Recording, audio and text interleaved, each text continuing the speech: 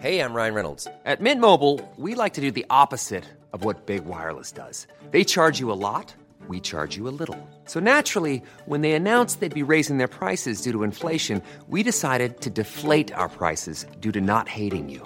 That's right. We're cutting the price of Mint Unlimited from $30 a month to just $15 a month. Give it a try at mintmobile.com/switch. $45 up front for 3 months plus taxes and fees. Promo rate for new customers for limited time. Unlimited more than 40 gigabytes per month. Slows full terms at mintmobile.com. Hey, it's Ryan Reynolds, and I'm here with Keith, co-star of my upcoming film, If, only in theaters May 17th. Do you want to tell people the big news? All right, I'll do it. Sign up now and you'll get unlimited for $15 a month and 6 months of Paramount Plus Essential Plan on us. mintmobile.com/switch. Upfront payment of $45 equivalent to $15 per month. Unlimited over 40 gigabytes per month. Face lower speeds. Videos at 480p. Active Mint customers by 531.24 get 6 months of Paramount Plus Essential Plan. Auto renews after 6 months. Offer ends May 31st, 2024. Separate Paramount Plus registration required. Terms and conditions apply if rated PG.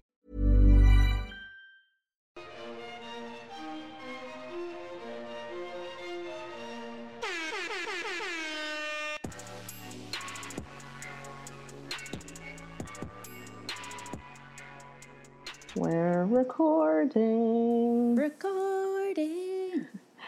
We're back again. Hello, everyone. Well, welcome to Two Black Girls, One Rose. Where two black-ass girls invade the whitest show on earth, The Bachelorette. The Bachelorette. I'm Natasha. And I'm Justine. And it's hometown week. It was a good episode. It was a bizarre ending, but a good episode. Yeah. I mean, per usual, we should just expect to break down every episode now. So. Right. But yeah, what were your initial thoughts? So, my first thought, and I just want to bring it to the top of this episode, that we must shout out the U.S. women's soccer team for being the baddest bitches on the planet. Yes. Okay. I actually watched. I don't watch soccer. I don't know anything about this world. I went into the city, had a whole brunch. Oh, yeah. It was like a whole thing. Yeah, it was amazing. Very inspiring. So good.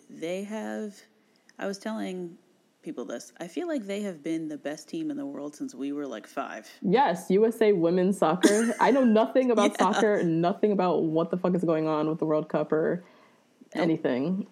But I do know USA women's soccer fucking rules. Yeah. So shout out to them, because Mia Hamm is not still playing and neither is Hope Solo. Like, they have rotated team members. Yeah, and they are still the best team. Still crushing it. That's awesome. Yep.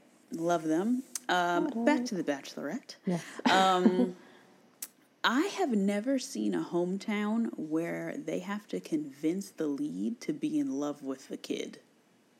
Wait, which one are you talking about? That was Luke's hometown. Oh, Luke. Oh, yeah, obviously, yes. They were like, he's not usually like this. Oh, like, my God. That's not... I've never seen that, personally. So that was interesting. And then just really missing Mike. Just really wanted to see a hometown from Mike. God, I traded fucking Luke's lame-ass hometown for a Mike hometown. God damn it. I know. And last thought about the ending. This girl is so afraid to not get married that it's clouding her judgment between the two worst contestants on the whole show. Yes. Down to the two fucking duds, and you can't make a decision between either of them. So let's just keep going. Take both. Oh, God. I can't. And it's no shocker that they were the two at the end that she was deciding between. A mess. What do you think, friend? Agreed. Same. Very bizarre ending. But the ending really brought to light the biggest flaw in this show, which is the whole time crunch. And how every week you're spending time talking about fucking nothing. And then suddenly you're down to 4. You have to send one home. And you're starting to actually feel something for these people. But then you're being forced to send home someone who you haven't even really gotten a full fleshed out chance with. You know what I mean?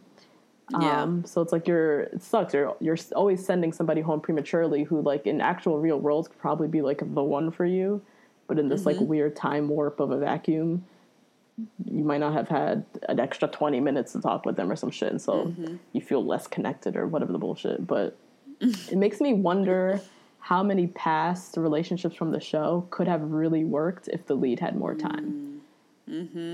Like, had they, like, one, I feel like a lot of final decisions, like final roses, might not have gone to the people that it was chosen, like who it actually got. Because with each week, you do learn a little bit more with people. So, like, you do, like, every little second counts with someone that, like, let's say you had one extra one-on-one date with someone, it could change the whole, huge. Yeah, you can totally change the whole outcome of the show. So it also made me think of, like, all the changes they could make on the show if they really gave a shit about people finding lasting love. Which they don't, because they're trying to make money, and it's all about this fairy tale. But, like, if they actually gave a shit and wanted people to, like, have a real, almost real life chance at dating someone, or real life version of dating someone, they would not have as many people at the start. It wouldn't be 30 people. No. They'd cut it down. There'd be more one-on-one dates, smaller group dates, less fairy tale dates, and more just, like, actual sit down and, like, hang out dates. Maybe more, like, hometowns is the first time we actually meet someone from the other person's side. If this whole time they've been in a vacuum, but maybe they do more interaction with, like, family, like bring a friend, or have, like, a random one-on-one date where, like, their best friend from home shows up or something. Like, it just made me think of, like, all the different changes that they could do to the show to make it more realistic, but they're not. And so here we are again at the end, similar to, like, Colton and what's her face, Cassie got to the end. She don't know what the hell's going on. He don't know what the hell's going on. Like, they both don't know what the hell to do. Here we come again. Hannah, she's at the end. 4 people who she's barely had any fucking time with, and now she has to send one home, and she obviously doesn't know who to send home because she don't know none of these guys from a can of paint. So it's just, it really, this episode in particular, just really illuminated, like, that big flaw in the show, which is the very crux of the show.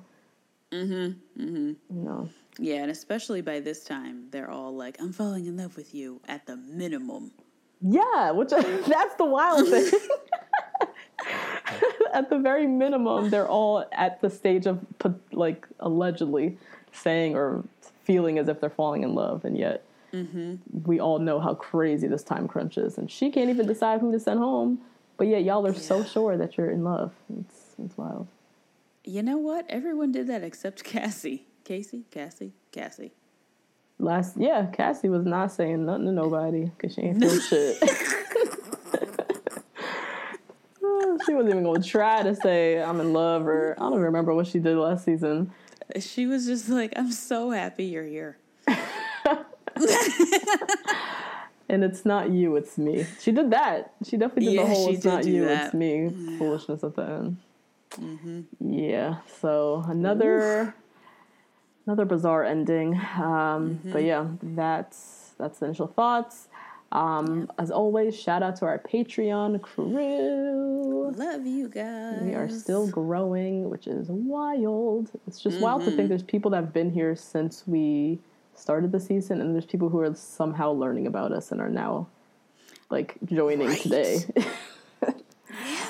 Wild. And people who listen to us, like, back during Ari's season, or like Bachelor Winter Games or something. Shout out to the day ones who've been there since Ari season. I every now and then go back and listen to those seasons just to give myself a laugh, because I personally think our first season is one of the funniest because we did not give a fuck. Not a single one. Because we didn't think anybody was listening to this shit anyway. No. And then Ari was so fucking dusty. It was fresh off of our, like, Rachel Lindsay high. It was such an amazing season. So, if you're new to the Patreon, go back on iTunes or anywhere, and you can listen to our first season or any season. Have some fun.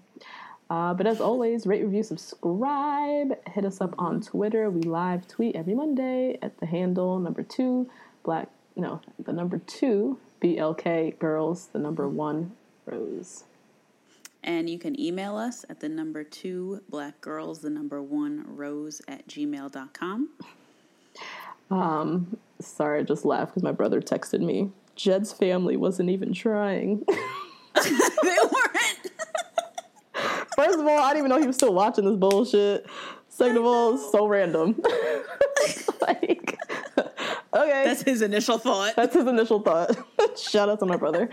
But yeah, we're also on Facebook and Instagram. The number 2 Black Girls, number 1 Rose.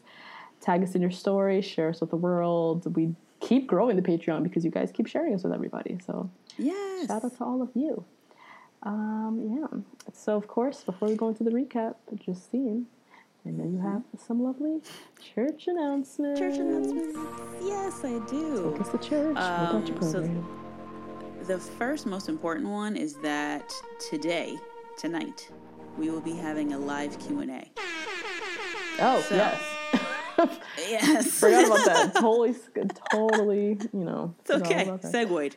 Segue Segue yes. right in. Live stream. It's our monthly live stream for all our Patreon patrons. Patrons? Yes. Tonight at 8. Woo! So tonight at 8 p.m., we are the pregame to the ESPYs. So we'll be there with Ashley Spivey, which is really exciting. She'll be on camera with us, having a good time, doing a Q&A, chatting it up. You can ask her and us any questions about New York City, personal lives, work stuff, whatever you want. And there's a poll right now up on Instagram. That's usually the best way to do it. Or you can DM us or send us a message somehow. And in order to get to the Q&A, you're going to go to Get Vocal. That's GETVOKL.com. And just log in with your Patreon info, and we'll be there in your face. Yep. Same with the app as well. So if you have the Get Vocal app, it's the same thing. Yes. Join us for the live stream. Last month's was really fun. Yeah. We ate dinner in front of everybody and talked about random shit from college. I don't even know. Like a bunch of random. Yeah, no, we played a fun game. It was fun. Played some games. Yes. So join us join us tonight. Keep saying on Wednesday. It is Wednesday. Join us tonight with Ashley Spivey. It's going to be a good time. Send us your questions. Okay, back to the church announcements. Regular church announcements. So shout out to everybody who received and took action and did better for your Escape to Wakanda moment this week. That was not Wakanda. We got some hilarious ones in the Twitter mentions tonight. My favorite happened to be Escape to the Gay Club. That happened to be my favorite one. That was very tickled me. But you guys are hysterical, so you guys had some good ones. Also, shout out to Mike for posting his family on IG, because that's the kind of petty shade that I live for. He did. I didn't even see that. He posted his whole family, like a 10 slide shot. I didn't even know you could post that many pictures in one Instagram post of his whole family and how they're not perfect, but they're his queens and all of this. So, hopefully we'll meet them next season. Next January. Oh, I'm looking at it now. They're so nice. Isn't it cute? This would have been a fun hometown. I boring know. ass hometown. And he has a nice car, too. And then as far as you guys go in your email, shout out to Lisa, Jamie, Lex, and Lara. Lara loved seeing pictures of your horses. Anybody who has pictures of animals, we love seeing your animals. Okay, fine. I love seeing them. Kidding. So I love much. animals, but this is all just you. I know. I have a little nuts. So if you want to shed some love, if you want to vent about Luke P, whatever you want to do, email us at 2blackgirls1rose.com at gmail.com. Yep. And that's it for the church announcements. Nice. We do get a lot of like Luke P vent emails, I will say. A lot of subject lines, fuck Luke P, or Luke P mess, or my thoughts on Luke P. That's a heavy Or thing. my ex-husband, Luke P's doppelganger. Yeah, my ex reminds me of Luke P. We get a lot of Luke P venting emails for sure. Cool. That's it for church announcements. That's it. Yep. I don't have any Bachelor Nation news. Ain't shit really happening in the world, so Yeah. we just gonna go right into this juicy recap. Let's go. All right, so it's time for hometowns. We have Tyler, Jed, Peter, and Luke P. Personally, going into this hometown, I didn't know who the fuck was going to go home because it seemed like she was very neck and neck with each of these guys. Right? So, yeah, I was looking forward to this one to see, just intrigued to see what the hell was going to play out. I don't really know what Hannah's non-negotiables are. Nope, don't know shit. Okay, yeah, just making sure we're all on the same page. Yeah. Okay. If we knew that would have helped me feel a little bit more like leaning towards one way or the other on hometowns. But she seems to just be getting along great with all four. So like I don't, I don't know. But anyways, we open up in Westlake Village, California, which is Peter's hometown. And she runs and meets Peter. They're in this like beautiful, like a fucking botanical garden or something. I don't know. Yeah, I was gonna say park, but it's more than that. Yeah. And Hannah, she's saying, Peter's so sweet. I see his genuine excitement every time he's with me. When I was little playing with my Barbie dolls, Peter is the man I pictured myself with.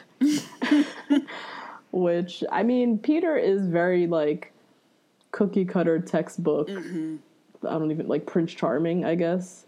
Not even Prince Charming. Like I can't see him rescuing me type of situation. Or like sweeping me off of my feet, but like promise to take care of me and he'll do it, Right. Like he's you just actually feel sure safe and assured. Yeah. Yeah. Exactly. So they meet up, they go for a walk, and then they hop into his very expensive looking Mercedes Benz. Yeah, coupe or sports car type thing. I don't know about cars, but it looked very expensive. Or it could be an S-Class even. It was nice. It was really nice. At first I was like, oh, is this like a bachelor car that they gave them? And it was like, no, this was his actual car. This is Peter's personal car. So, okay, Peter, we see you. So when they're driving the car, Hannah, she starts going through his, what do you call it, like a console? Main console, yeah. And, she's snooping, digging around. She finds a box of mints, and then she finds, like, this little Jesus prayer card, and then she finds a condom right beneath that Jesus card. Right? That had me dying. Oh, my God. And Peter was obviously, like, a bit embarrassed, but, practice safe sex. Can't fault you. I feel like condoms for guys are like tampons for girls. Like, they just always have They just have them around. lying around. And I see nothing wrong with that. Be safe. Either. I see nothing. I feel like some girls would be like, oh, my God, what are you doing with this? And it's like, I like the way you put it. It's like tampons for girls. We always kind of have one laying around. Guys, they out here. And it could be an emergency. Maybe your friend needs one. You never know. You never know. Practice safe sex, y'all. Yes. So they drive to it's like an airport hangar, tarmac. I don't know the terms. See, you had no more than me because hangar. I didn't even think about that. Yeah. I think a hangar is like where they keep the planes. So it was like the outside of a hangar, but like the tarmac. Buzzwords. Throwing out these buzzwords. There are some times on this podcast when I really look back and I'm like, damn, broke real well because you don't know nothing about this type of dating. No. Like, I don't know nothing about this. Airplane dates, getting picked up on a private jet. Nah. Nope. Nope. Happy hour drinks. That's all. That's all we know. 2 for 1 drink specials. That's about all we can afford. They drive to the airport. We see this little plane sitting there, which is Peter's plane. And he says that they're going to go, flying around. I'm a very adventurous person, but these little planes freak me out. Yeah. I don't know if I was getting in these this are one. Tough. Yeah. Yeah. People die in these planes all the time. Big ass commercial All the planes, I'm not time? afraid of. Those things don't really crash. Them little tiny planes, them shits be crashing. Yeah. So Yeah, and it always seems like you go in them with no sort of safety requirements. Just a little microphone. right, the little headset, one little loose ass seatbelt, Seatbelt. and it's always like this young ass pilot who's all like too eager. Like, Yeah. I need a life Yeah. vest. I need to see your credentials, your Life flight vest. hours, all of that. Yeah. I don't trust them. And I was thinking that too. Like, is this the plane you flew to New Orleans in? Because this is teeny right when he said he tiny. flew. Yeah, what was he talking about? He said he flew a girl to New Orleans from L.A. I feel like that shit would run out of fuel halfway through and crash and not make it to L.A. to New Orleans unless they stop halfway for fuel. I don't know how this shit works. Yeah, I don't know either. Either way, I'm not getting in it. So kudos to Hannah. She's brave. Yeah. So anyways, they go flying over LA. They fly over the Bachelor Mansion. Peter's talking about how passionate he is about flying, how excited he is to share it with Hannah. At one point, they fly over Peter's house. He points it out, and then down below, his parents are like waving at them. That was kind of cute. No, his mom was like, "There's Peter." Yeah, So that's cute. my boy. I love the mom. We'll get to her. I loved fucking love her. every parent on this episode. Really? Pretty much all of them. Yeah. Yeah, there were some good ones. There were some good ones on this one. Peter's mom was definitely my favorite, I think, overall.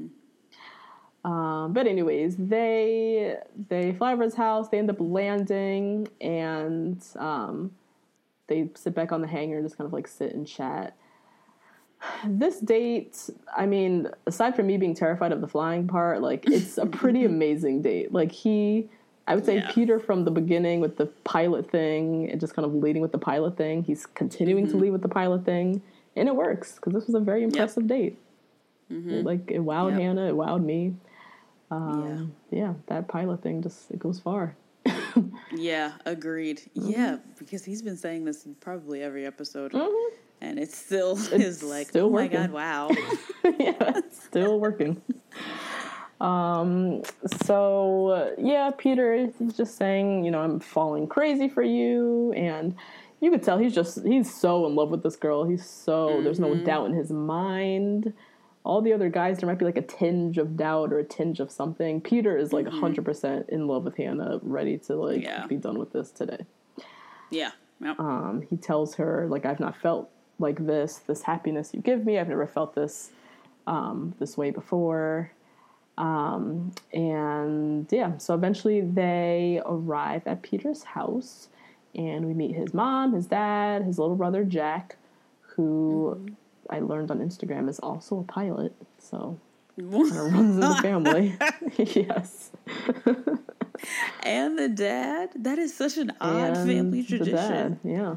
That's true. I forgot. The dad is a pilot and the mom was the flight attendant. Yeah. Yeah, and like Miss Indianapolis or whatever. Or whatever, yeah. But yeah, the mom, love her, so adorable. She was so cute. Welcoming, arms stretched wide, like so happy to see Peter, so happy to see Hannah. Like this, if I'm Hannah, this is like the first hometown I want to step into. Yes, yes. And you see where Peter gets his like demeanor from, and it's totally his mom. Yes. Which is so cute. Very genuine and pleasant and open, and compared to some other skeptical parents we saw in this hometown, like his mom was like totally on the other end of the spectrum. Like so open and ready for anything that Peter or Hannah was about to say. Yeah, like you said, she's like a golden retriever, like Peter is. Exactly. That's exactly it. Yeah, she was like a nice, golden. So they sit and chat. Hannah talks to them about how she like really challenged Peter to open up, and then just talked about how they're perfect, essentially, like the two of them. They get along so well. Everything is all hunky dory. And then the mom was like, "All right, are you ready for some Cuban food?" And I was like, "Okay." This is the little ethnic flavor. We knew there was some Spanish type of something. But now we know Peter is Cuban, or at least the mom is Cuban. which means Peter's Cuban, obviously. But then they sit and eat, and then they do a German prayer. I was like, okay, this is a very international, multinational yes family right now. Yes, and I feel like Hannah got no warning, which is not fair. Yeah, I feel like she had no idea, because they launched into this quote-unquote German prayer, which is basically a whole bunch of loud chanting in German. Over Cuban food. Like, Hannah, I don't know. She's like, where am I? What's happening? I'm just wrapping my head around the fact that you even speak Spanish. Now I'm here hearing German. I'm eating plantanos. Like, what is this? Like, a lot of stuff that she was not prepared for. Yeah. But yeah, so they eat. Peter gives this, cheers. He's all choked up, and they're all like kissing at the table and shit. Like, they were very just secure in their love. There was just a lot of emotionalism at this table. Oof. A lot of emotions, an open display of affection for each other. Yes, and culture. It was just a lot. It was a lot of stimulation. I'm not gonna lie. This was overwhelming for me to watch. It was overwhelming. Oof. The chanting took it over the top. I could have done without the chanting. The food, I'm totally open to. Hell yeah, I love Cuban food. Cuban food is so good. But then, like, the crying, I feel like his dad was crying, or maybe the brother. Somebody else was crying. I don't know. It got to be a lot. It was a lot, yeah. So Hannah, she sits first with Jack, the brother, who lets her know that Peter is a hopeless romantic. He's all in. That's typically how he rolls. And then he asks her, like, are you in love with each other? Have you guys talked about this stuff? Hannah's like, no, we haven't. And it was like this awkward pause. But I wouldn't be here if I weren't on the same track. Yada yada. Peter, meanwhile, sitting with his mom, and the mom was just so adorable to me. She was like, she was just so giddy. She's like, does she make your heart go ping, ping, ping? Do you remember that? Oh my God, yes. That was so cute. It's so cute. Your heart go ping, ping, ping. What is that? I've never heard that in my life. There is not a more perfect grandmother for my babies. It is Peter's mom. Yes, absolutely. I would leave her with any newborn, and they would be so loved and cherished. But yeah, Peter tells his mom, Hannah just doesn't compare to any other girl. The mom asks, are you in love? He says, yeah. I think he says yes, right? Yeah, yes. Yeah. Have you said I love you yet? And he tells her no. But then he says, I know the connection I have with Hannah, and she's my person. Aww. It's a very bold statement. The mom starts crying immediately, because this whole family just wears their emotions on their sleeve, which everybody. I love. Very healthy. I mean, yes, that's this true. is way more healthy than families who are just like all buttoned up and nobody's showing any emotion. So I'd rather this. But yeah, the mom's just super happy. I want the world for you. I love you. Your happiness means everything to me. Just being a typical supportive mom in a situation where she can rightly be very skeptical. Yeah. But she's choosing to just see how happy her son is and just go with that. Hannah sits with the mom afterwards, and the mom tells her point blank, like, he is head over the heels for you. He is head over heels for you. And it scares me because you're dating 3 other guys. And Hannah's like trying to reassure her, I can see Peter at the end of this saying the same, bullshit. And the mom's just like, again, she's just so accepting. And even though she's so terrified her son is 1 of 4, she don't know this girl from nothing. And she's still just so happy to see how happy he is and how happy this girl makes him, that she's just, again, burst into tears. I just wish God will find a path for you. And of course, I'd love it to be with my son. Like, just so accepting and sweet. Nice. I know. So nice. So nice. And now thinking about it, the girls get it so much easier. Like, the Bachelorette gets it so much easier than the Bachelor when it comes to hometowns. Yeah. Because the Bachelor has to sit down with the dad and be like, do you take my daughter's hand in marriage? Yes. Like, it's OD. That's true. That's one element that's, like, missing out of the hometowns is the whole asking for permission nonsense.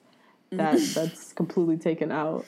But yeah, you're right. There's always a thing about your boyfriend meeting the dad and like the two men sitting down and being grilled. But with a girl, it's just you're meeting everybody, and there's no like.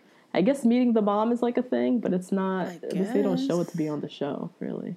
Yeah, they don't put the pressure on the mom. Probably the production, I'm sure, doesn't put the pressure on the mom to say like ask about marriage with Hannah or whatever. In that way, yeah. Peter sits with his dad, lets him know again that's my person, which is that's such a heavy loaded statement to say that someone is your person. Like that is you saying you're in love with them. That's your person for life. Like that's your ace. That's your everything. And so saying that's your dad, and this is the first time he's meeting her, he don't know her from nothing, and he just has to receive that and accept that. It's just so, I always feel for the parents because it's a lot to take in. Yeah, that's really shocking. And the dad, he's seeing how full on Peter is, so he flat out asks, like, are you prepared for you not like winning at the end of this? Like, you can tell the dad is so terrified because Peter being a hopeless romantic is like the theme of the hometown. Like the mom, the brother, the dad, they're all kind of hinting at like, this is Peter. Like, he's full on, he's all in, he does this. Yeah. And so it's kind of terrifying to like be going through this shit again with your son, and there's a chance he's not going to make it to the end, and it's like, are you preparing for this or not? Like, there's a 25% chance that you're going to win. So you gotta figure that out. And now that we know that Peter broke up with his then girlfriend, right before the show, the relationship for this show, and now he's almost there, and then to not win, that's a lot. And he still lives at home. They don't want to take care of him all day. Oh, I forgot about that. No, I forgot he still lives with them. They all up in his love life then. So they are fully, that's why they're so emotional, because they see he's still living at home. They see every girl, they see every up and down. He has a bad day with the girlfriend. Who's he talking to? His mama, So versus if you live off on your own, you might talk to your friend first. You might talk to yourself. Like, so they've been through it, looks like. So the dad, it's nice to see you two together. And then the dad starts breaking down crying. Like crying. Crying. And just kept repeating, like, I want the best for you. I want the best for you. Which is, as parents, that's typically what you want. Yeah. Even though this might not be the way that you envisioned your son going to find love. Just seeing him so happy, that's like all you can really ask for as a parent. They give their final goodbye to the family, head outside and chat. Peter tells her again, I'm falling so hard for you, but I'm okay with it. I'm so happy with where we're at. It's been so perfect in so many ways. Saying all these little, epithets and great things about her, but still didn't say the I love you. Which she should have, as we know. At the end of Hometowns, you got to drop the I love you. You got to, Peter. That's what seals you in for the next date, or the next round. For fantasy. Or fantasy suite. The next round. Jesus. The next round? This is a competition show. Shit. Who we trying to pretend? But yeah, dropping that I love you is crucial. That usually will solidify you into the next round. If you don't say it, then there's always like a lingering thing of doubt in the lead. Yes. So Peter didn't say it. And he said in his confessional, I wanted to tell her so badly, but as strong as I feel, it's still kind of scary, and I still don't know where she's at. So, and as she drove away, he did say, I wish I had said something. No. Yep. Regret is not a good feeling, my friend. But anyways, time to go to Jupiter, Florida. Oh, yes, it is. For our man, Tyler C., who, had you noticed he always refers to her as Hannah Brown? Yes. He always says her full government name. Tyler C. So she does the classic run, jump, hug, and they meet at this like beautiful looking lighthouse. And Tyler says the best way to explore Jupiter is by boat. So they get on his, I'm guessing his boat, his family boat. Yeah. And they're, in their bathing suits, lathering each other with sunblock. Mm-hmm. Tyler's body literally is unreal. Oh my God. Just abs, just there. Like no flexing, they're just there. Yeah. So Hannah, she says, there's no denying the attraction between Tyler and I, but I'm worried about Tyler being ready for the next step. So that's what she's trying not to get blinded by that jawline, them abs. That jawline. That tight ass. She's trying to listen, stay that focused. Curl in the front of his face, like everything. Everything. So yeah, they basically spend the day just driving around in the boat. He's pointing out different spots. The water was beautiful. It looked amazing, to be honest. Yeah, I don't know about nice. Jupiter, but it looked really beautiful. And Hannah says in her little interview, Tyler lives in paradise. And a future with Tyler is this, which made me laugh because we know now Tyler lives in New York City. And so, yeah, the beautiful waters, you would be trading that for some... Guess what it ain't, girl? Yes. What it Paradise. ain't is that. Give me some trifling-ass Subway rats. Right? But, yeah, that's what you get over here. Also, it made me think, like, damn, you are really ready to just give it all up. Like, there's no chance nobody's moving to Alabama. Right. Hell no. She's trying to get her ass moving out to wherever. Yeah. I don't blame her. Yeah, me either. So while they're in the water, he points out the house where he grew up. So it was like this really nice house on the water. And he kind of talked about how things changed when like the recession hit and their family kind of lost their money, had to move out, all that stuff.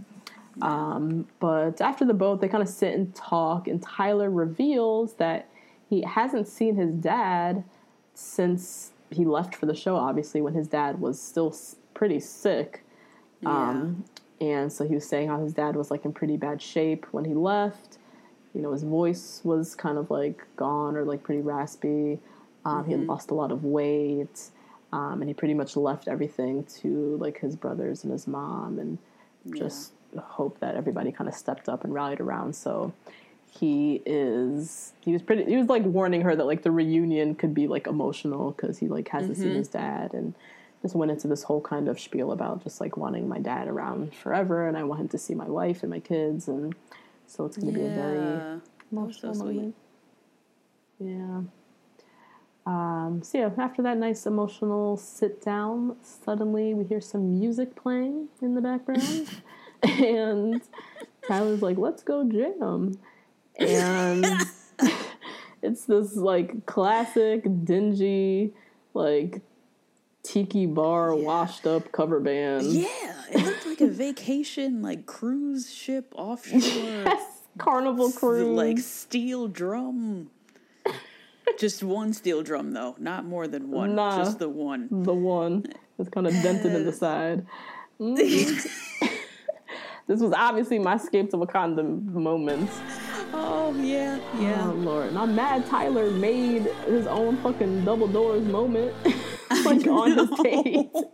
Why? Why did we need this? It was going so well. I did not need this dry, like, classic rock tiki band to be playing.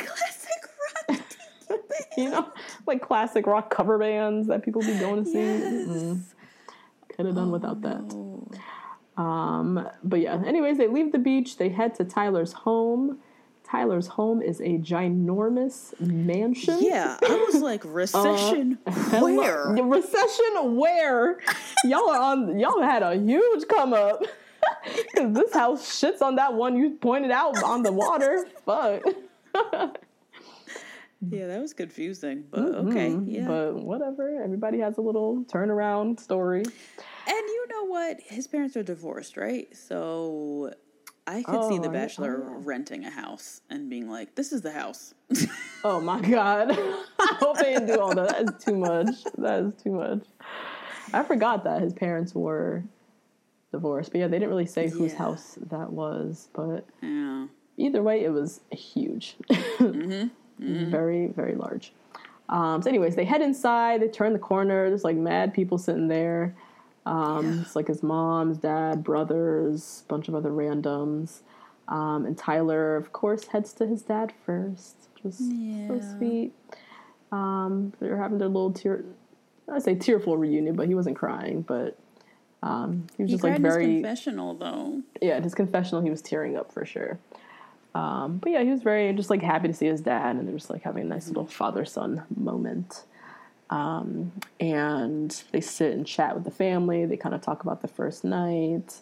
At this point, this is when I was looking around at all the family. Because remember I was saying, I was like, I want to see where this man comes from. Good-looking family. Tyler's by far the prettiest. Yeah. You know what I mean? Like, they all look good, but, like, he's, like, a different category of beautiful. The brothers, to me, looked real young. Yeah, they did. Like that 18, one brother 19. who was talking to Hannah in their, like, little one-on-one time, he, like, he looked like he needed Proactive. He like, still had acne. Yeah, a little bit acne. I was like, you are still freshly in high school. Yeah, like, your hormones are still out of whack. Like, so he still needs Proactive. You know what I mean? Like, he's still so young, so I can't expect him to be, like, gorgeous when you're 16. 16. He can grow into it. He has time. Yeah. And if your brother looks like Tyler, then you can feel good that you have most likely a good future ahead of you. So Tyler, he sits with his dad first thing, just wants to check up on his dad about his health. Dad assures him he's doing good. He had like issues with his voice. His voice was like a little raspy, but otherwise doing well. And then Tyler kind of talks about just, brings up again, like how he got sick and like signing away his rights was like one of the hardest things he ever had to do. And this means the world to him that he's here today and that he gets to meet Hannah and all that stuff. And the dad in his confessional was just like, I haven't seen my son this happy in a long time.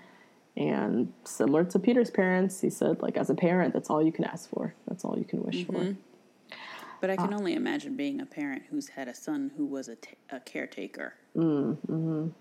How much his happiness is more valued for them. Yeah. Because he's had to sacrifice at an early age for his parents. So. Yeah. And then also seeing that even after the caretaking and the difficult times, he's still able to, like, get back out there and, like, find love and get what he needs and everything. Yeah. So it must feel really good as a parent. So meanwhile, Hannah is sitting with the brothers, as we mentioned. And she flat out asks them, like, can you see Tyler getting engaged? And one of the brothers was like, look, when my dad was in the hospital, Tyler stepped up. He ran the family business. He helped my mom out. He really stepped up and was like that person for everyone to lean on. And seeing him now, I can legitimately see my brother getting engaged. That was like a good little sign off there. Yeah. From the brother. And he didn't look prepped either. He looked like that was really what he thought. That really is what he thought about his brother. So that was very reassuring for Hannah. And so Tyler sits with his mom, and she flat out asks, like, what have you learned the most about yourself in this whole process? And he says, I'm usually very protective of my emotions. I'm usually hard to, open up. But what he realized was he had to open up quickly with Hannah and confided in her about certain things. And it just showed him what a big step that was, that he could do that with someone. Right. So, like, he really pushed himself and realized, oh, wow, like, I actually can be vulnerable and open with someone. And was able to do that with Miss Hannah B. Yeah. I don't know. It just is. Cause, sorry, I'm thinking about how Hannah's like, I just need to see more from Tyler and if he's really ready for this or not. And he's like opening up to the point that he never thought he could be, and she's not giving him any credit for that. Yeah. That's really annoying. And also, he's like the swaggiest one. And he's the finest one. So this is just really, really aggravating. His dad's really nice. His mom had on a full set of lash extensions ready to be on camera. Love it. I love this family. I don't know. He had loafers, no socks. Like, he just looked great. He looked great. So great. I think it's hard. Like, I see what you're saying. I think it's hard, though, because Hannah, she only knows this Tyler. She doesn't know the previous Tyler, who was, like, that's true, very closed off. So she can only go based off of what she knows, which to her is, like, decently open, but it's not, I guess, open enough for her. But for Tyler, this is, like, the most open he's ever been. He's fucking vulnerable, like, crying all the time. Like, he's never done this before. So it's just, like, the levels. Horses, like, eating raw fish. Right, doing all kind of extra shit. Which is big for him, but for her, she doesn't know, any better. He doesn't know any better. So, yeah, that's where it gets a little icky with these people because they do not know each other. So, there's always going to be a little bit of mismatch there. Yeah. Oh, Lord. The mom asks him, can you see yourself proposing? And he says, it scares me, but there's no doubt I can certainly be that guy. No. Hannah sits with the dad. Dad says, you've got me worried about him. He's like, I don't know. It could be love, and I didn't expect that at all.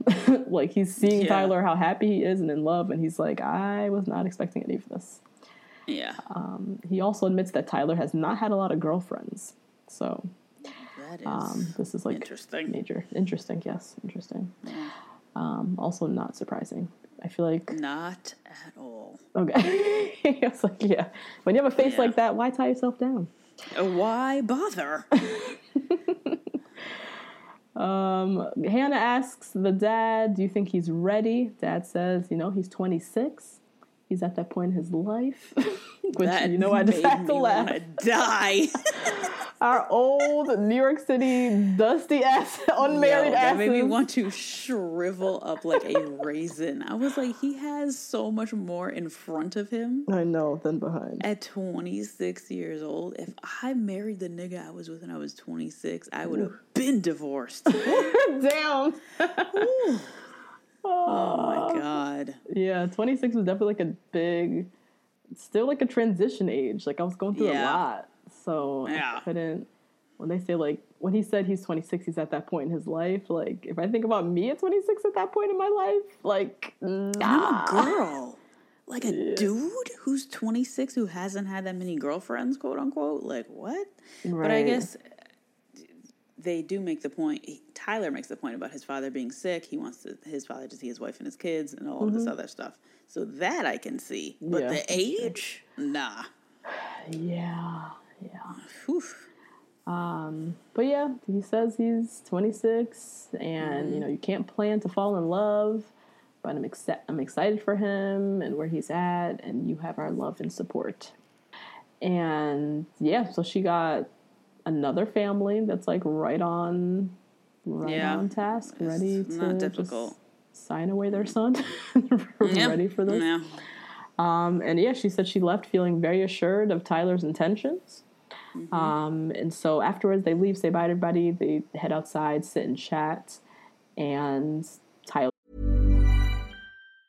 Hey, I'm Ryan Reynolds. Recently, I asked Mint Mobile's legal team if big wireless companies are allowed to raise prices due to inflation. They said yes. And then when I asked if raising prices technically violates those onerous 2-year contracts, they said, what the f*** are you talking about, you insane Hollywood ass f- So to recap, we're cutting the price of Mint Unlimited from $30 a month to just $15 a month. Give it a try at mintmobile.com/switch. $45 up front for 3 months plus taxes and fees. Promo rate for new customers for limited time. Unlimited more than 40 gigabytes per month. Slows full terms at mintmobile.com. This show is sponsored by BetterHelp. Justine, there's something I gotta get off my chest, girl. Tell me. I've been low-key struggling with my relationship with my phone and social media. Just the over-accessibility these devices create, this addiction to Instagram, the distraction from everyday life and the people closest to me, it's been really stressing me out. I'm not even gonna lie. I mean, that makes sense. Content overload is very real, and staring at everybody's highlight reels can be overwhelming and can absolutely steal your joy and peace. Yeah. We carry around different stressors, big and small. When we keep them bottled up, it can start to affect us negatively. Therapy is a safe space to get those things off your chest and to figure out how to work through whatever's weighing you down. You all know we're huge advocates of therapy. We talk about it all the time on this podcast. It's been tremendously beneficial throughout different stages of my life and areas where I've needed help, from eating disorders to new relationships to my ever-changing relationship with my family. Therapy has really helped me to set boundaries and prioritize my self-care. If you're thinking of starting therapy, give BetterHelp a try.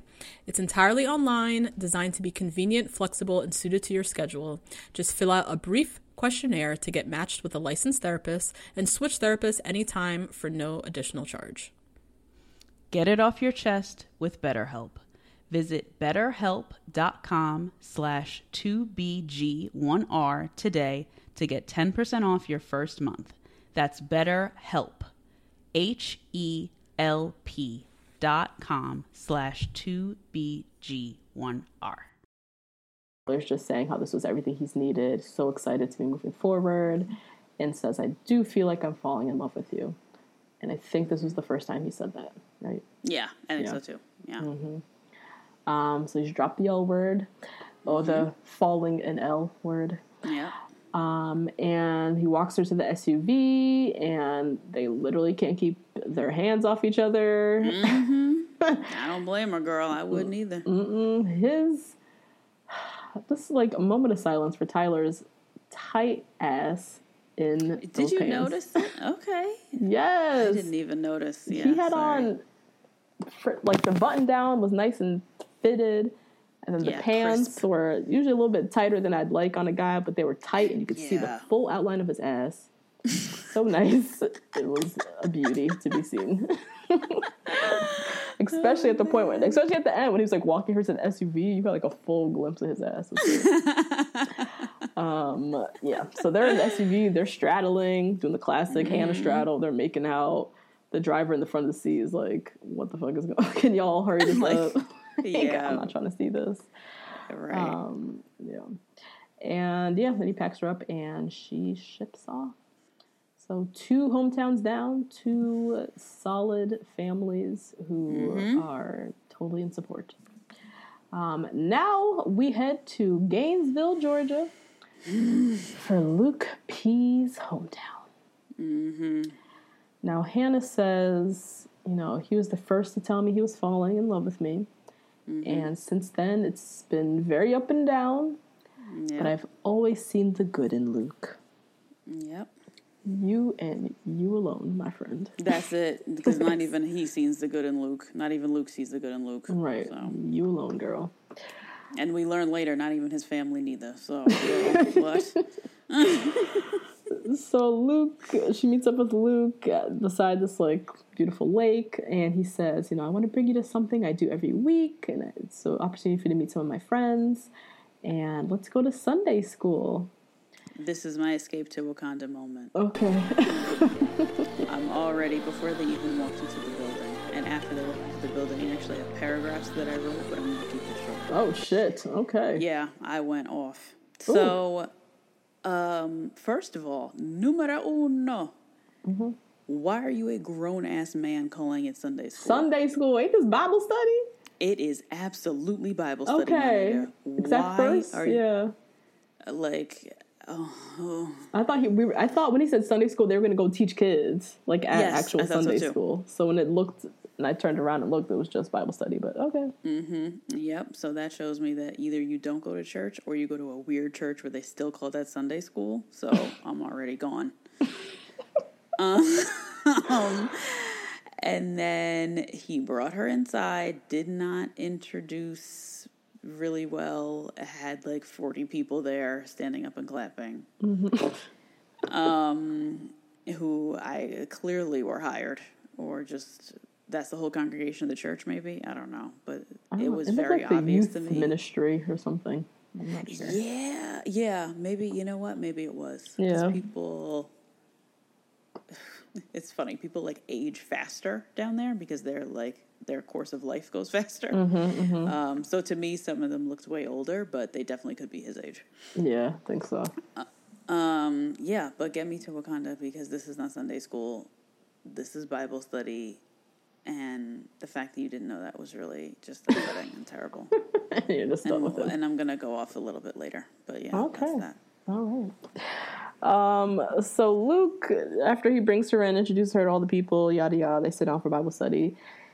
He gets up in front of everybody and does his same tired, now it's just getting tired, the same tired testimony, which this was my nigga you ain't shit moment.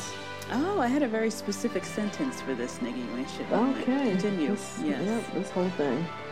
But basically, same shit. You know, in high school, I was experimenting with partying and drinking. In college, I was chasing sex, got caught up in all kinds of sin. And then I remember getting in the shower one day and bawling my eyes out. And I heard God say, Luke, let go and follow me. And feeling like this huge weight had been lifted off of me. And then I saw a hole open up in the ceiling. I saw a glimpse of heaven, and I knew that that's what I needed to focus on. Same tired testimony that is still up for debates as to whether it actually happened, because we can't believe shit this guy says. No, and that story is crazy. How do you you can't use the word of God like this in this absolutely frivolous manner and be fearful of him. There's no way. And that's what you're doing. You're using God's word to be manipulative while, well, you're not even using God's word, because I didn't hear not nan a verse in that whole speech. So let me take that back. You just using, I don't know, the word God's name in vain, I guess. Yeah. And his kingdom. And you are clearly not fearful. You are just using this to toy with this girl. And at the very end, he said, God is going to use this for a positive if you are going through a negative situation. Luke, you could have Googled a Bible verse that is equivalent to that, and you just didn't even bother. That in particular was my nigga you ain't shit moment, because there was just no evidence that he had ever gone to church while he's standing in this all wooden Bible study cabin. Like, I was so done, you guys. I was so done. I cannot believe somebody is using God like this on the show. Like, I am so disgusted with this man. Yeah. And on top of all of that, did you see he had on jean on a blue polo shirt? Oh, God. I don't be looking at him that deep. He was wearing all that? Oh, my God. He was wearing all of that. He was wearing a baby blue polo, a jean jacket, and jeans. I was like, sir, you have to try harder. You are 5'8". Yes. Oh, God. You need to step up your style. You can't be wearing Canadian tuxedos when you look like this. No. It makes you look littler. Oh, my God, I can't. No. We got to go move on before I keep going. Nope. So after he gives his tired testimony, they kind of break out into like little breakout groups, basically. I don't know. Like, now they're doing small groups in the Bible study, and this is all before church. Like, what? This is all before church. You there all day? Oh. So they're sitting with a bunch of guys, his alleged friends, who just go on and on, talk about how great he is and awesome, and Luke is the sweetest guy ever. And this other girl saying how, yeah, Luke is friends with everybody, and just all saying, again, nothing specific, just Luke is nice, Luke is great, Luke is awesome to all of us, he's a great friend to all of us, and very hard to believe, but I mean, okay. At the end, they do a whole big prayer over Luke and Hannah, and I just don't know what to make of this whole segment. Of this flash mob Bible study that he put together? Flash mob Bible study? I don't think, I mean, we can joke and say these people were paid, but I don't think these people were paid. I do believe these are actually the people that he goes to Bible study with. I don't think they're lying, but like, how is this the same Luke? It doesn't make sense in my head. When he I has think this back to Bible study days, right? Like young adult Bible study days, I could easily have come in with some dude and a camera crew, and those people would have said that same thing about me. Oh, okay. They probably would have told some more specific stories because, you know, I was a little outspoken. But they probably would have said very general things because I didn't really, like, bang with a whole lot of them like that. Okay. So that's probably the people who she talked to. And honestly, he probably doesn't hang out with those people that much because I remember his first ever scene was in the gym. There was no church in his first like little video on the first episode. So yeah, they probably just all said nice things because they're all probably nice Christian people, so they're gonna say nice That's things a good about point. him, you know. That's a good point. Yeah. I don't know. It's just so the whole thing. Just I mean, I knew going to Luke's hometown it was gonna be heavy Christian, a lot of Christianness just forced down our throats. I'm not surprised he brought her to Bible study for their like the first segment of their date. It's just so. I don't know. He's just such a terrible human. It's just bizarre seeing this side of his world that like he genuinely is a part of. Like I do believe he goes to Bible study and like knows these people, but he's also a pathological liar who is narcissistic and can't get along with people. And I don't know what to make of this dude. Plenty of them niggas are in Bible study. And you can tell he's not listening because he, again, said not nan one verse. I can go, Justine is so fed up. I'm perturbed. So, after Bible study, after Sunday school. They head to Luke's family's house, where we meet his dad, brother, his sister-in-law, who's also named Hannah, his mom, his grandma, his great-grandma, every damn body. And they sit and chat, and Hannah talks about how, you know, during the first week, he told her that he was in love, or falling in love. And then from there, it was all downhill. Yeah. And she didn't go play by play of like all the drama, but basically was saying how like he wasn't getting along with people in the house, how the two of them weren't really getting along, and it's been a rocky road with this dude. And the dad, he was like, "Oh, but he had you on his side, right?" And Hannah was like, "Nope, not always." Actually, no.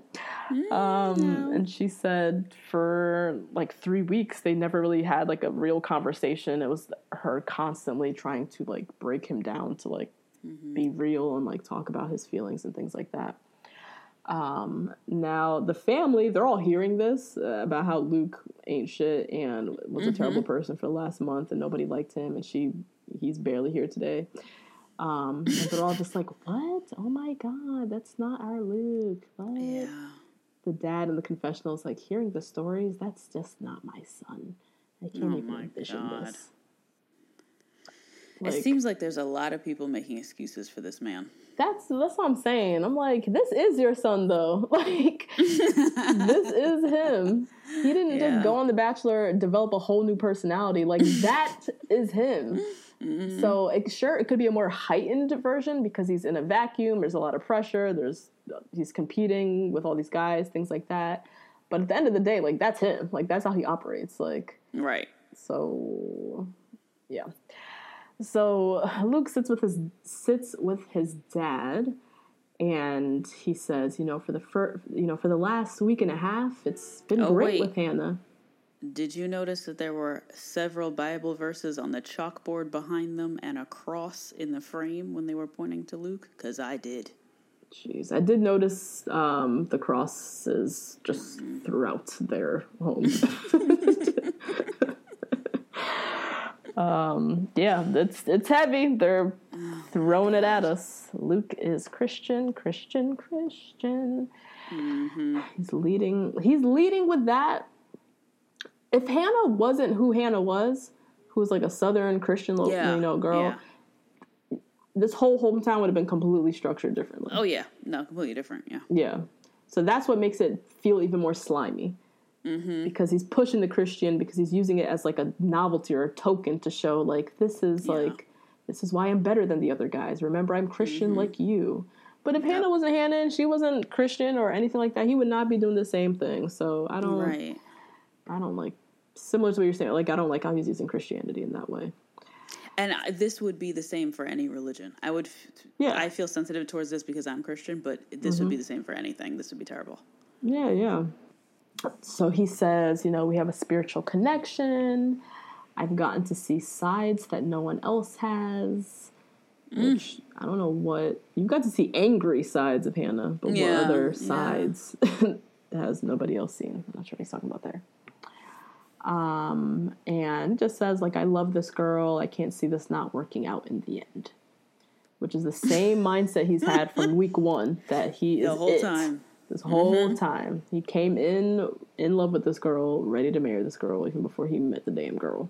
And we're still there. Hannah now, she's sitting with Luke's brother and sister-in-law. And she says to them, like, I did somewhat see what the guys in the house were also seeing when it came to Luke. And she said, in particular, the fact that he kind of acts like he has it in the bag and, like, he doesn't have to, like, he's won the thing, basically. And just how arrogant that comes off. And, again, the brother, that's not, like, how Luke is. I don't, like, that's not Luke at all. Then who the fuck is Luke? Because everybody in his family keeps saying that that's not Luke. That's not Luke. Oh, that's so shocking. That doesn't sound like Luke. Then who is Luke? Because who has he been for the last month if that wasn't him? And can you give me some examples of how he's treated his last girlfriends? Like, how do you know this isn't like him in a relationship? Right. Give me some examples. Yeah. But that kept getting on my nerves because it kept, like, if you keep saying, oh, that's not him, that doesn't sound like him, then who has she been with for the past month? And how did he make it to the end if that's not even who he is? Now who am I dating? If you're telling me that's not who he is, now I'm at hometowns, you're saying, this is the actual real Luke. What if I don't like the real Luke? This ain't who I liked over the last... I like that crazy narcissistic psychopath for the last month. I don't know who this is. So, like, that shit kept irking me because they weren't giving me nothing. So, yeah, the brother goes on this whole long rant defending Luke, talking about how he has such a big heart and he's such a great guy. And Hannah just, I've always seen his heart. There's something there when he shows the real Luke. It's like, what do they keep saying? This real Luke, fake Luke, the past Luke, the current Luke. Why does he get so many opportunities to be so many fucking Lukes? Post-shower Luke. I've never seen somebody who gets so many chances at having different personalities. Like, this is crazy. Hannah sits with the dad. It's been a wild ride with your son. I do think our relationship has gotten stronger, though. And the dad is like, yeah, it was weird to hear all the things that was going on with Luke. Luke is actually the one to stop people from fighting, and he's the one that helps turn it all around. And that's, again, like, none of this is matching up. Yeah, that's also a terrible metaphor and not a real example. Right. That could have been a real story, but you chose a weird metaphor. Luke is the one to stop people from fighting and turns it all around. Not sure what that means, but... He's actually the people to start the fighting. Right. And turn it all around. Yes, stirring that shit all around, basically. She asked the dad, will he be ready for an engagement? And he said, there's no doubt. Oh, yeah, definitely. That they know. That they definitely know. Luke sits with his mom. His mom is beautiful, by the way. Full head of gray hair, but she looked so young. Gorgeous. Yes. Yeah, she looked like she maybe got the gray hair real young, like in her 30s or something, and just, like, went with it. Like, yeah, grew into it. But she was so pretty. And, she's just letting him know, like, be yourself, let Hannah see your heart, how beautiful you are. And she's, starts crying and all that. And, yeah, same thing, just happy for her son, blah, blah, blah. So Hannah and Luke, they say bye to everybody. They head outside to chat. Luke tells Hannah, you know, I've put you through quite a bit, quite a struggle, and I just wanted to say I'm sorry. Which we've heard this before, so whatever. He's said sorry so many times. I wasn't really sure what this sorry was. I guess she roasted him to his entire family, so he had to say sorry for something. That's true. Constantly in a state of apologizing. And he says to her, you know, there's still any concerns with me, but I can just keep showing you who I am. I feel like I'm looking at my future wife, and without a doubt, I do love you. And then they finish it off by having a very heavy makeout, which I did not particularly want to see. No, me either. Nope. And Hannah in her confessional, she's all bubbly-eyed, wide-eyed. You know, I feel so confident in him, and you know, what he says. I feel like this is where she kind of had a little Freudian slip. She says, I feel like I've fallen in love with him. I'm falling in love with him.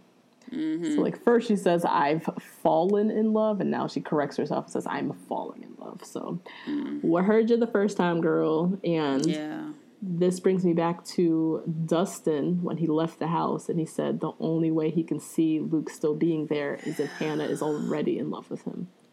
Look at Dustin the prophet. It all comes back together. So yeah, that was that. And then we head into our last hometown, which is Jed. Ooh, all right. So I was looking forward to this one. I was like, me what too. story did he craft for this family? What are you gonna come with, Mr. Jed? Lord. So they're in Sevierville, Tennessee. Yeah, she meets him. They do the classic run, jump, hug, and we got reminded that last week Hannah told Jed that she was falling in love with him. Yeah. So part of me kind of forgot about that, but that's what we're going into this week. He's the only guy that she has. He's the only guy, right, at this point that she said. She has said it to him. Yeah. So he essentially is, I would think, like the front runner. I think going in. Yeah. He's the only one that's gotten like verbal validation. So for their date, surprise, surprise, they head to a recording studio. Because Jed just, you know, he's got a few scenes left. He's got to keep pumping and pushing the music. Maximize that career. And so they head to a recording studio. He says, you know, you put me on the pageant stage, so now I want to put you on the spot, and we're going to write a song together. And they basically sit and brainstorm all their favorite moments and write a song. It was basically, it's like every group date we've seen before. Like, they've done this date as group dates. So it was basically that. Very boring. And, yeah, they get in the booth, they sing, and while they're in the booth, Jed says to her, you know, do you ever feel like your heart is pumping out of your chest because you have to say something, but you can't do it? And then he says to her, I love you. I can feel it. So... yeah, that was early. Yeah. Also, Jed just is, to me, the equivalent of, like, that guy, that, like, big dick energy guy that you, like, you know he's very cute. He has a lot of swag about him. He's, like, kind of got an edge to him, but you know you shouldn't be talking to him because he has that twinkle in his eye like he has a secret family and sociopathic tendencies. I don't know. Maybe because I'm 29 and I've dated a little while, I'm like, I can spot him now. But to me, he's that equivalent for, like, white Southern men. Okay, yeah. I was like, I won't say he has all the swag. That much swag. Yeah, no, for a white Southern guy, though. For a white Southern, I can see it. But yeah, he has, when you look at his face, there's like something behind the eyes, for sure. Yes. Yeah. Ugh. Yeah. Oh my God, I'm triggered. Okay, keep going. So yeah, can't really trust him as far as I can throw him. But yeah, he drops the "I love you," which some can say this is strategic. He probably might have known going into his hometowns that his parents and family were going to be like, "What the fuck is this?" And so he tries to kind of secure his fate by dropping the "I love you." Seeing as he has someone who's coming with all kind of dubious intentions and wrong reasons, all that shit, I would not put it past him. I want to hope that this guy is not this sociopathic that he's saying "I love you" to somebody and knowing damn well he doesn't love her. But also, I don't trust him for nothing. So Yeah, he probably would. So they head to his family home, and walking up, she says she's feeling very confident. And they turn the corner, and in his backyard, there's like a shit ton of people sitting outside. His dad does the run, jump, hug, which was kind of funny. I know. That was cute. But yeah, we meet mom, dad, sister, a bunch of folks, and they tell everyone about their date in Boston, playing with the Celtics. And they finally sit and eat, and Jed does a cheers to everyone. And then the mom follows up with her own cheers. And she says, "Here's to trusting your intuition and gut every day and sticking to your truth as it's beneficial to everybody." What is this shady boots ass cheers this mama is doing right now? Because she knows this is her son, and the only one who's whooping his ass is her, okay? So she went in and just went in on him. Went in on him. Like that. If I was Hannah sitting there, that clearly was a cheers that was filled with coded language, subliminal messages. Yes. Like, it was saying a lot. I would be like, what the hell is this mama trying to tell me? As soon as I toasted over, I'd be like, "Can we talk?" Yeah. Yeah. Do you want to go step away and have a little chat? Yeah. Because damn, that was a warning if I've ever heard one. So Jed, he chats with his dad first, and the dad says, she's a real hoot. She's funny. She's sweet. But I cannot get my head around all of this. What are you talking about? Getting married, getting engaged? Like, huh? Because your girl was just here drinking the Minute Maid. Yes. So what is this? What am I doing on this show? And who is this girl? And what are you talking about getting married? Like, what? So Jed, he's like trying to assure him, like, this is a huge commitment, but we've honestly clicked since the first day, and I can actually say I'm really falling in love with her. It's really real. And then the dad flat out asks, which became a theme of his whole hometown, how do you see this working with your career as a musician? And Jed is like, well, she's all for it. She's all in. And, I know if I'm going to get married or engaged, it has to be somebody who's on board. And she's like totally on board. So, yeah. Do you think they were using the word music career as code for a girlfriend? Right. I was like, this can mean many things, because you didn't just come here with career. You came with a girlfriend, too. Yeah. So which one are we talking about, bro? And that nigga pays your rent. So he knows that your music career is not that booming. Right. You're like the equivalent of a SoundCloud rapper. So. And now you bring up this girl that you're trying to get married to, and I'm going to support both of y'all. What is this?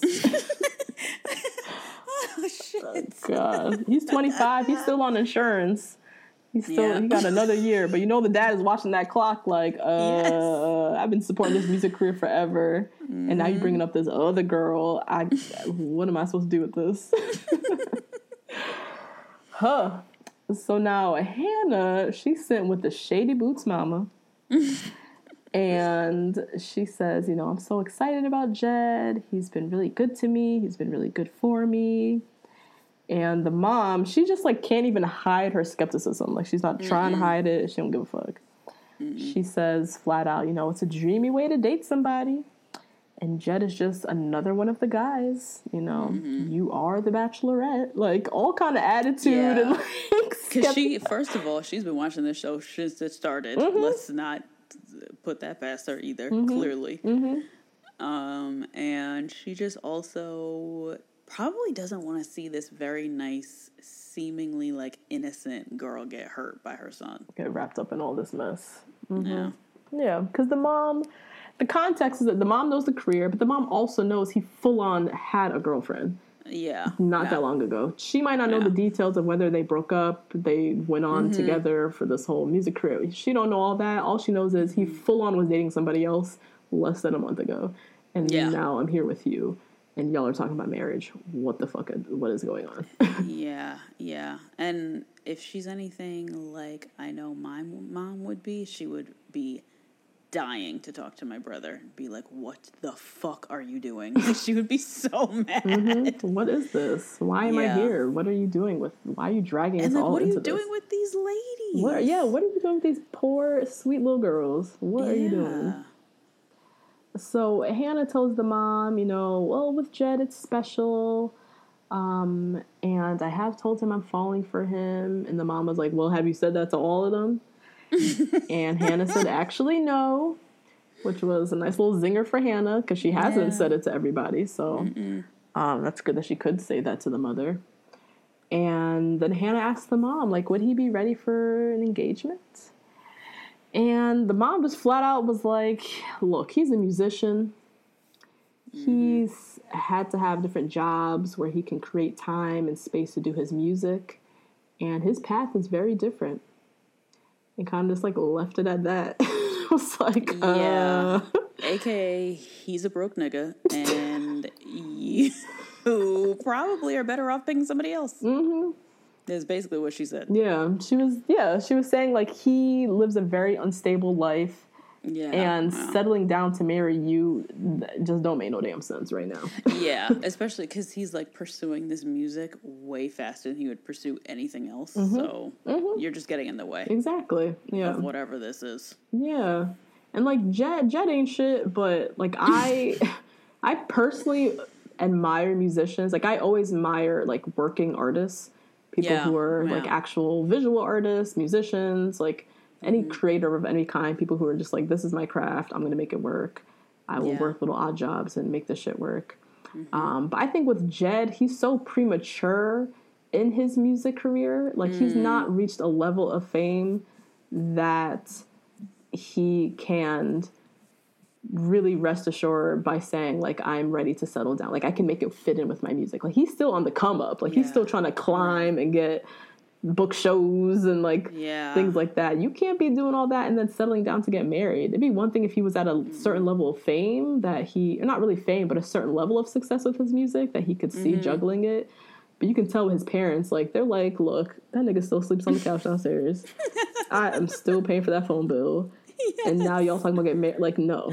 Yeah. And like he doesn't want to derail that dream, which, as you said, much respect to anybody who does that, because it's a lot easier just to have a 9-to-5 job. Absolutely. But that's not the case for Jed. No. So Hannah sits with the sister. The sister, first of all, she had a fantastic head of hair. I ordered hair vitamins immediately. I was like, oh my God. I thought it was a wig at first, but then I was like, no, that is her hair growing out her head. Yup. It was thick and long. She was really pretty. She was so pretty. Really like cute face, and then just like the hair to match it. Yeah. So Hannah sits with the sister and she asks her, like, are you worried about Jed? Like, you know, considering like where he's at with his career, like, and that being with me, he can potentially, like, that would take him away from his music. And the sister, she's just like, I'm very protective over Jed. Like, she was not playing around. I'm very protective over Jed, and him falling in love with you, I'm not sure if it's a good thing. And then they like cut away. That pissed me off because I wanted more from this scene. Me too, but without Hannah there. I just wanted to hear all the sisters' thoughts. Yeah, me too, because I wanted to know if she is protective over Jed because she knows he's going to get stomped on all over the internet and everyone's going to hate him because he has 2 women. Or if she's saying that because she like doesn't like Hannah. Yeah. I think it's the former. That she knows that a lot of shit is probably going to come out about him. And yeah, I don't know if him getting wrapped up in all this is the best thing for my brother. Yeah. But yeah, I'm kind of mad that they like cut away. It kind of made me feel like there might have been some like dubious Franken editing in this scene. Like, did she actually say, I'm not sure if it's falling in love with you is a good thing, or I don't know. They just cut away, and then we never heard anything else from the sister in that scene. Right, yeah. It's very bizarre. But basically, the sister's also not on board, so. And then Jed sits with his mom, who, you know, she still ain't buying none of this. She says, it doesn't at all feel realistic to me, but you're the one living it, so. Like, talk about mother support. I know. But she's probably been saying this for years. When he's playing this damn guitar, singing with his flat ass voice. This is your life, son. You go ahead. You playing at the Gold Doubloon tonight? Okay. Doesn't feel at all realistic to me, but you're the one living it. Like, I feel like she could have been talking about so many things in his life. Oh, God. Yeah, not who he's about to marry. Right. Oh, Jesus. Yeah. So he says, you know, I feel like I've fallen in love. And she's flat out, she's like, I'm surprised. Like, I think she's beautiful. She has a nice personality, but I think this is crazy. Like, and he said, she said to him, like, I told her, she asked me if she thinks, if I think that you were ready for this before going on the show. And he's like, I told her flat out that you were not ready for engagement. And the mom in her confessional is just still being honest. She's like, to see him considering all of this is a little surprising. But then was just like, you know, these are the things we do for love. So we kind of just like washed our hands of it, basically. Yeah. So yeah, they gather back with the family. Hannah and Jed say their goodbyes. Hannah kind of gives her little final words. The sister, quick zoom in on the sister's face. She does not look very impressed. She's over this entire thing. And Hannah says in her little confessional, like, I did not get the validation I thought I would get. And their concerns about, you know, his music versus me are valid. So she had to admit first, she would be a damn fool to leave there and be like, I don't know where they're talking, why they're so worried about, like, everything that they were saying, their skepticism, their questions about how you're going to juggle this shit with his music career, like, all of it is very valid. And so she has to admit that, which she did. And yeah, I would just say overall, like, his family, you can tell, is way more pro music than they are pro Hannah. Yes. Because they're seeing that both of these things can't happen together. So if they had to choose one or the other, they all seem to be choosing the music for Jed. Yeah, probably because that's what Jed told them when he was packing his bags. Exactly. Yeah. I'm going on this show for my music, so thanks for the support in that. And now they show up. See you in 3 weeks. Right. And now he's back 6 weeks later talking about engage to this girl. I'm like, this is not what... Oh, God. He's putting his family through the ringer. I know. So Hannah, she's in her confessional crying. She's all confused. This was not the hometown she was expecting of Jed, who started off as the number 1 seed, and now he has dropped all the way down.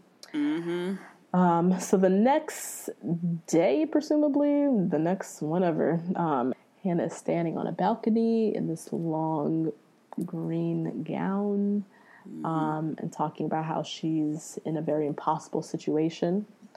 And she's saying how, like, she's right there with each of these guys, like, pretty much neck and neck with all of them, and doesn't know who the hell is going to go home, what she's going to do, who's leading or outweighing the other. Like, everyone is pretty much, like, even-keeled. So we eventually pull up to Bachelor Mansion, and the guys are all standing inside waiting for the roast ceremony.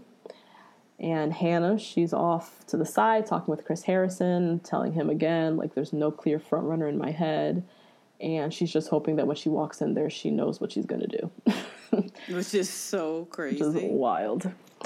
So she walks in. The guys are all waiting there. I loved that they positioned Tyler next to Luke so you can see just how minuscule Luke is next to 6'2" or whatever the fuck Tyler, who was just completely towering over him.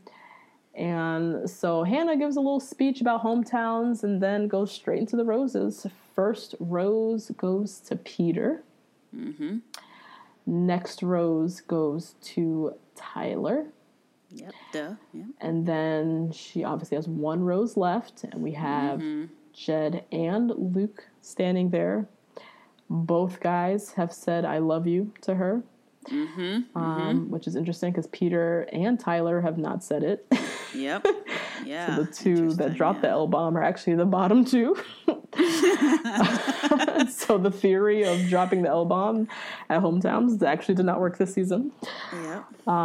But yeah, it's time for the last rose. Hannah just looks so nervous and unsure. She picks up the final rose. She keeps looking around the room. She's playing with the rose. She clearly just doesn't know what she's going to do. And then she eventually just walks out the room. So in the hallway, she's still holding onto that rose. Chris Harrison asks her, like, what's going on? And she says, you know, I can't make a decision. I don't know what I'm going to do. Yeah. I don't know if I've had the time. And she says, I don't think I'm diving in with any of the relationships. I don't know how I'm going to close the door on a relationship that just isn't done. Like, I haven't dived all the way in to even feel like I can close the door on any one of these. Yeah, I feel her on this one, though. Yeah, it made a lot of sense what she was saying. Yeah. Because you probably only had, like, pretty positive moments up until this, unless you're Luke P, and then you just get away with whatever you feel like doing. Right. But to have only positive moments, have a meh hometown, and then be like, you gotta go, feels like almost you're ghosting someone. You know? Yeah. It's just like, it doesn't feel right. Yeah. So I get it. Or you're breaking up with them right when it's like still kind of getting good. Yeah. So as she's figuring out her shit, the guys are inside. They're all talking. So Peter, Tyler, and Jed are off to the side having their little boys chat. Fucking Luke, who nobody can stand, is off by himself, just standing there. He can talk to Jesus. Exactly. Yep. But yeah, the other three, they're just full on talking shit about Luke, not even trying to whisper. Nope. Peter flat out, nice little Peter was like, there's no way she doesn't see what we don't see. Like, we flat out was just like talking shit. Loved it. Yeah. So Hannah with Chris Harrison is saying, tonight I don't think I can see where I've exhausted a relationship with any of them. And so I don't know what I can do. Because that's true. Like, you're supposed to be setting home someone who you feel like you've exhausted all the chances. You're ready to close the door. And with all of them, she just doesn't feel like she's ready. Although, of course, all of this sounds crazy because Luke is a fucking psychopath who should have been gone home.